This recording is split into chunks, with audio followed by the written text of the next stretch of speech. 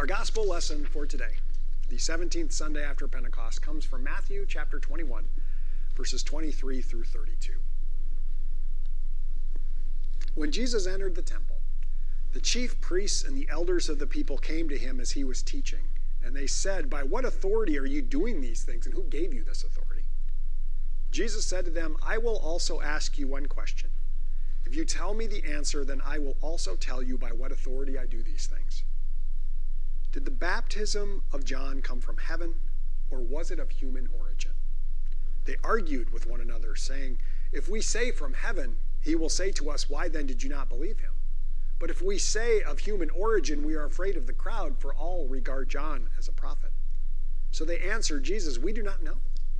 And he said to them, "Neither will I tell you by what authority I am doing these things. What do you think? A man had 2 sons. He went to the first and said, 'Son, go and work in the vineyard today.' He answered, 'I will not,' but later changed his mind and went. The father went to the second and said the same, and he answered, 'I go, sir,' but then he did not go.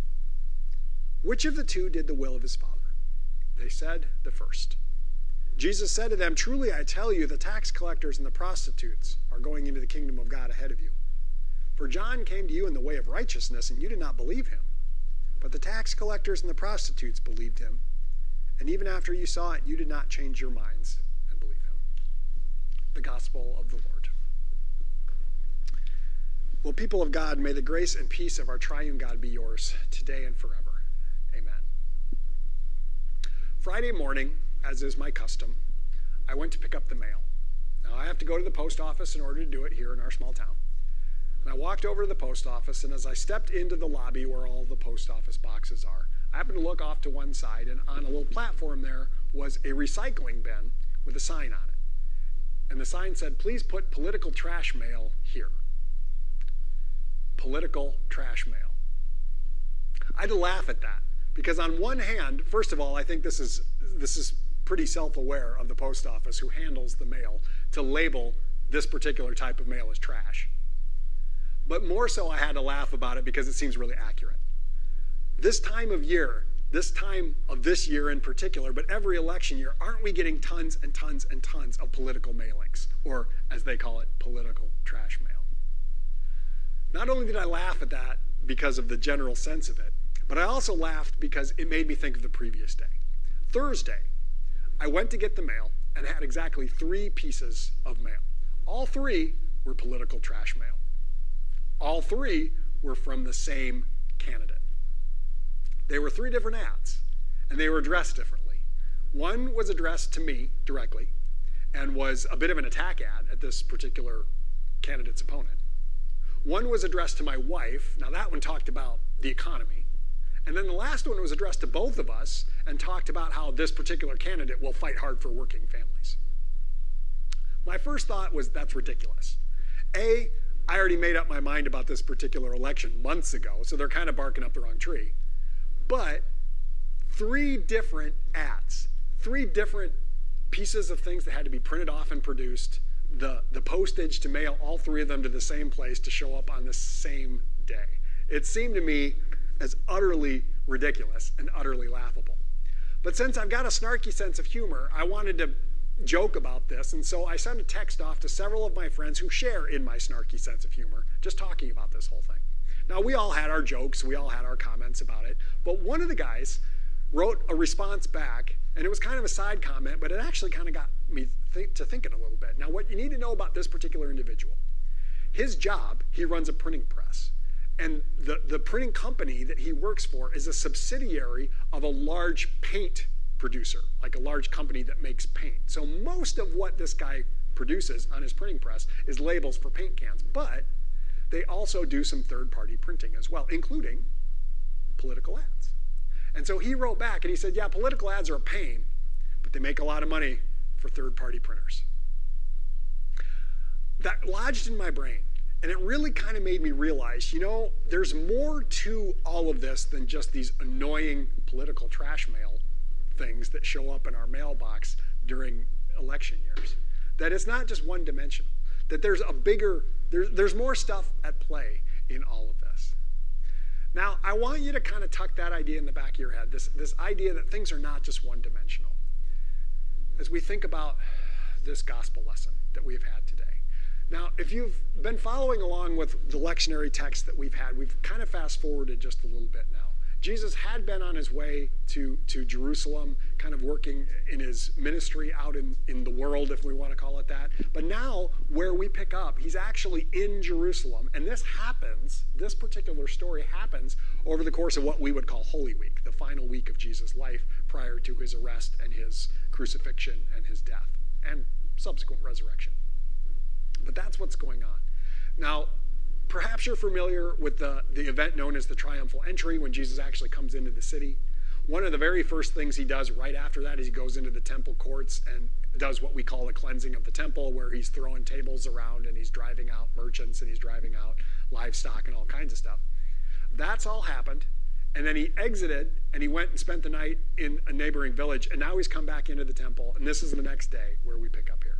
He's teaching, he's doing his Jesus thing, he's attracting crowds, and we hear opposition. We hear that the chief priests and the elders of the people come up and they start asking him about authority. Now I got to make a side note here.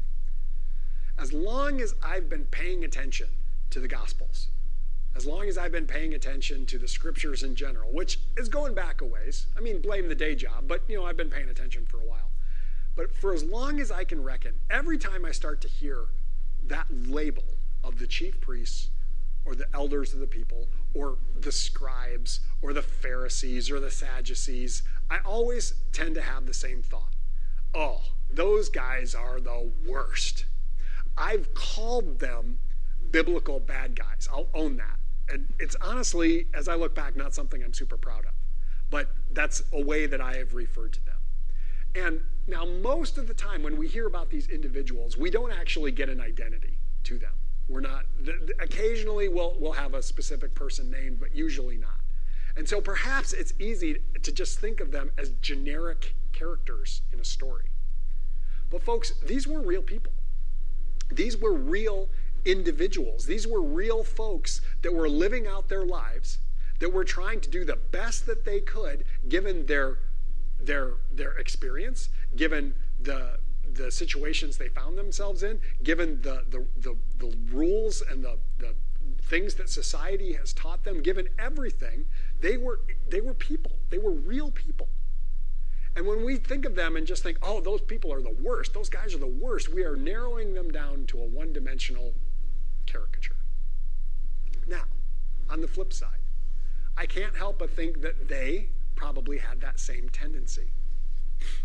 I can only imagine when they looked out in the temple courts and they remember, oh, this just happened yesterday when this random guy had the great big uproar all around him. They probably think, oh, it's that Jesus guy. He is the worst. Can you believe the way he's talking? Can you believe what he's saying, what he's teaching, what he's showing? Can you believe those idiots that are following him? Don't they know that he's doing it wrong? Don't they know it's not right? They probably did the same thing. They probably also did it to John the Baptist, who we also hear about when they didn't believe, because we always hear early on in the gospel that they went out to listen to what John the Baptist had to say, and they didn't believe him, so they probably blew him off as one-dimensional as well. It's this tendency that I think we all have as Jesus has this encounter with these individuals, as they're talking about questions of authority, as they're talking about questions of decorum, as they're talking about all kinds of questions, as they're all coming at it from their own angle, from their own perspective, right, wrong, or otherwise. They're all coming at this because of the unique perspective that they carry as an individual. And we cannot fall in the trap of trying to boil these individuals or anyone else for that matter down to a single one-dimensional characteristic. Now this goes on as we continue to hear this story. Now they go back and forth. They ask Jesus about authority. He responds back to them about, well, what about the authority of John the Baptist? Do you recognize it or not? They don't really give a straight answer. They try and play the middle ground, and so he doesn't really give them an answer, and I don't really understand why, but he doesn't. And then he tells this parable. This parable about this father with two sons, and he tells one of them, hey, go work in the vineyard, and he's like, nothing doing, Dad, but then he goes and does it. And then the other son, who's like, sure, absolutely, I'll go do it, and then he blows it off and doesn't do it. And he asks the question, well, which one actually did the will of the Father? And they say, well, the first one. But honestly, both sons are kind of jerks. The first son blows off dad, and then does what he's supposed to, and the other one lies to him. Neither one of them are real great. But again, that's just a parable that Jesus tells. And what's the point of the parable? Well, honestly, I don't really know. But Jesus tells that, and then he shifts back into talking about John the Baptist, and he says, you went out to listen to John the Baptist. He came to you in the way of righteousness. He brought to you the message, repent for the kingdom of heaven has come near. You listened to him, you didn't believe him. But the tax collectors and the prostitutes, they believed him. And let me tell you, the prostitutes and the tax collectors are going to enter in the kingdom of heaven before you do. That is the implication of what Jesus says. And that's the end of our story. Now, here's some more folks that can probably get boiled down really easily to a one-dimensional characteristic. Whenever we hear them talk about tax collectors in the context of the gospel, you got to think about the society of the day. The Israelite people, the Jewish people, they had been conquered and overthrown by countless different empires over the course of the years. At this particular point, it's the Roman Empire. And the tax collectors, who are often Jewish people, have essentially sold out to the Romans. They are working for their oppressors. They are actually working in a way, and they are benefiting. They're benefiting financially and status-wise by oppressing the very people that they are a part of. So they were considered sinful traitors. Prostitutes, sex workers, well, they were sinful.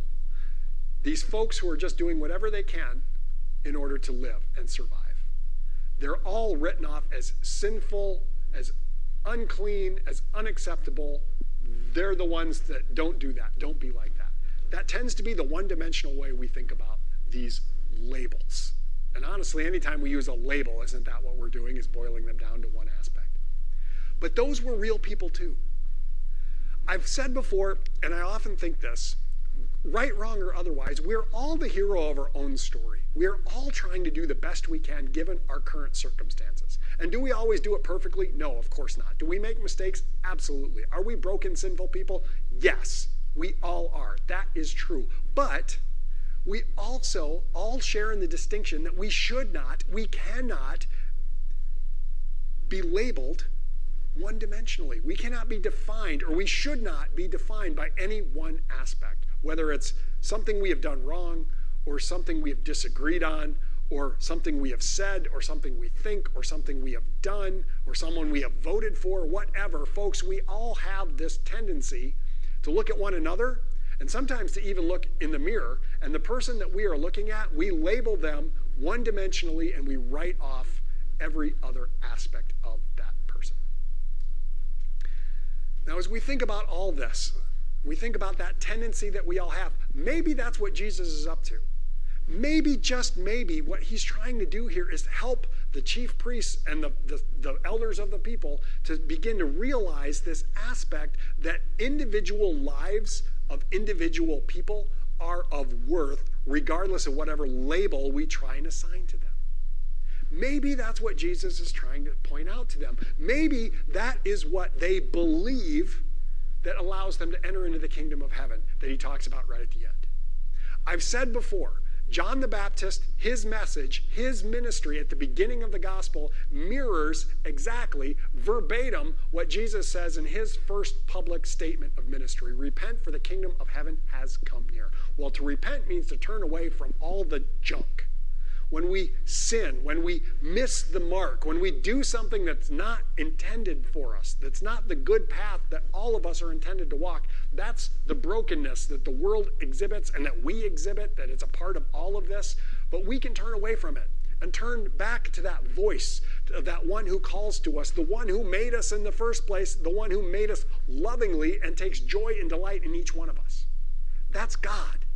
And the kingdom of God, I can only think, at least one aspect of it, is recognizing the truth of God's claim upon us.